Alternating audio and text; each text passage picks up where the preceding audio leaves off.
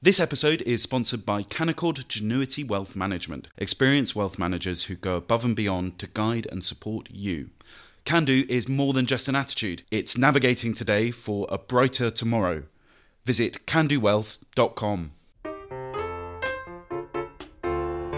Hello and welcome to Coffee House Shots. I'm James Heale and I'm joined today by Katy and Kate Andrews. Now Kate, the news out in terms of the housing market today is that mortgage rates have been cut by the UK's biggest lenders as price war heats up. Tell us more. Yeah, so let's not get too excited, but we are seeing some really positive indications if you are looking to renew your mortgage this year. That a bit of a price war is breaking out between Britain's largest mortgage lenders. The banks have started to slash interest rates below 4% for 5-year fixed-term mortgages. We haven't seen numbers like this since summer last year.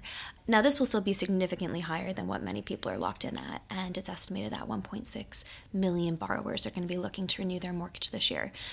So, you will still very likely be renewing at a higher cost than what you signed on to for many people in many cases. So you don't necessarily want to flag this as the good news story, but obviously this is positive. It suggests things are going in the right direction. If we look at what's happening with inflation overall, we've seen some pretty positive news there too. Inflation on the year slowed to 3.9% in November. That was significantly lower than the market had been estimating. There's a lot of positive noises from independent forecasters at the moment that inflation may return to target at 2% well before it was expected. The bank's latest forecast that that's going to happen next year. People are saying it might happen this spring. That could lead the bank to start reconsidering where interest rates are right now. Perhaps banks are sort of getting that indication. That's why they're moving on mortgages. The story is overall one to be very cautious about, but I would say relatively positive about. And this will be good news for the government, which had to oversee this huge spike in mortgage costs, but now could also be seeing somewhat of a decline. Katy, how does this tie in with Rishi Sunak's strategy in the new year and the narrative that he's going to be putting out this whole election year? So I think what's been striking as early as we are into 2024 is how much Rishi Sunak has been talking about the economy. Something I mentioned in the magazine this week, these drinks that were held in the Prime Minister's parliamentary office, but Rishi Sunak himself was not there, a teetotaler. Instead it was his chief whip, Simon Hart, who hosted them. And speaking to those who went to them, they said what was quite interesting about it was in this speech, which I don't think was the most formed speech of all time, but in the address that Simon Hart gave to MPs on coming back, it was much more focused on the economy, saying, it's turning a corner, there's good news coming.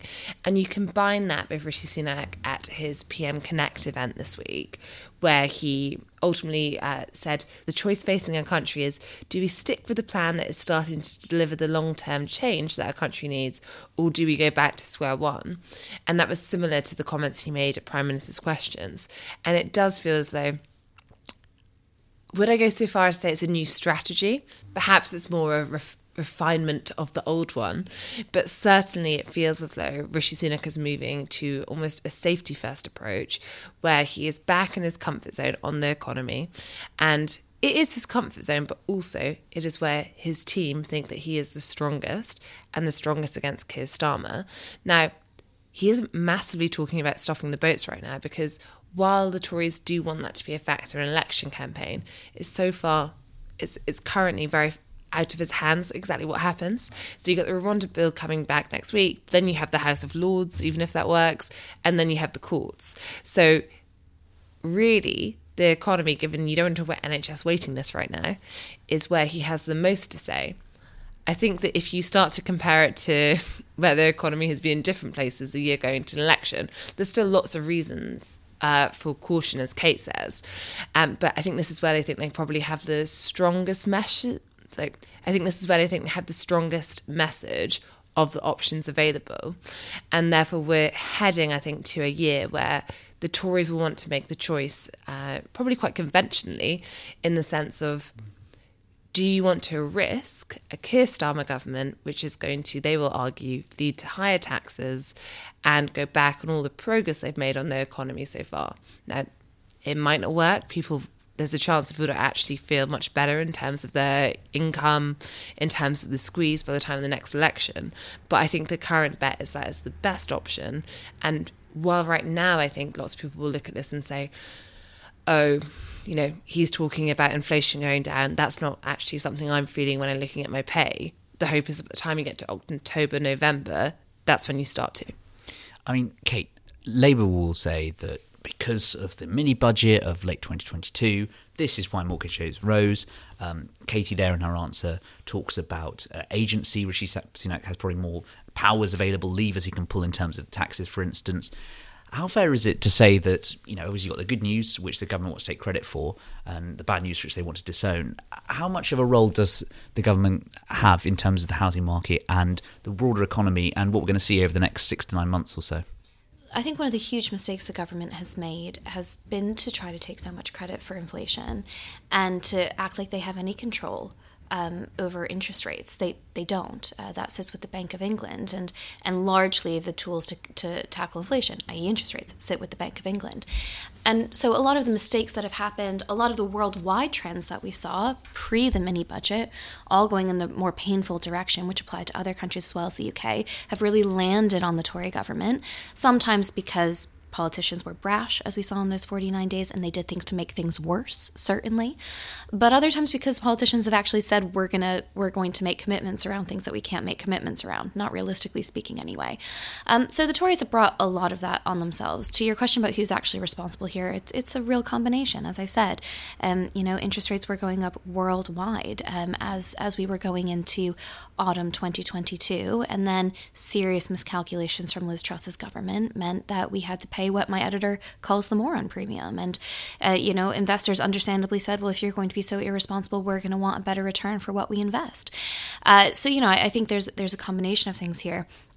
One of the difficulties for the Tories going into this year when it comes to the economy is that we may well be looking down the barrel of a mild recession. I'm not predicting it. Nobody really knows. But if we look at the growth figures that were released just before Christmas, the economy actually contracted by 0.1% between July and September.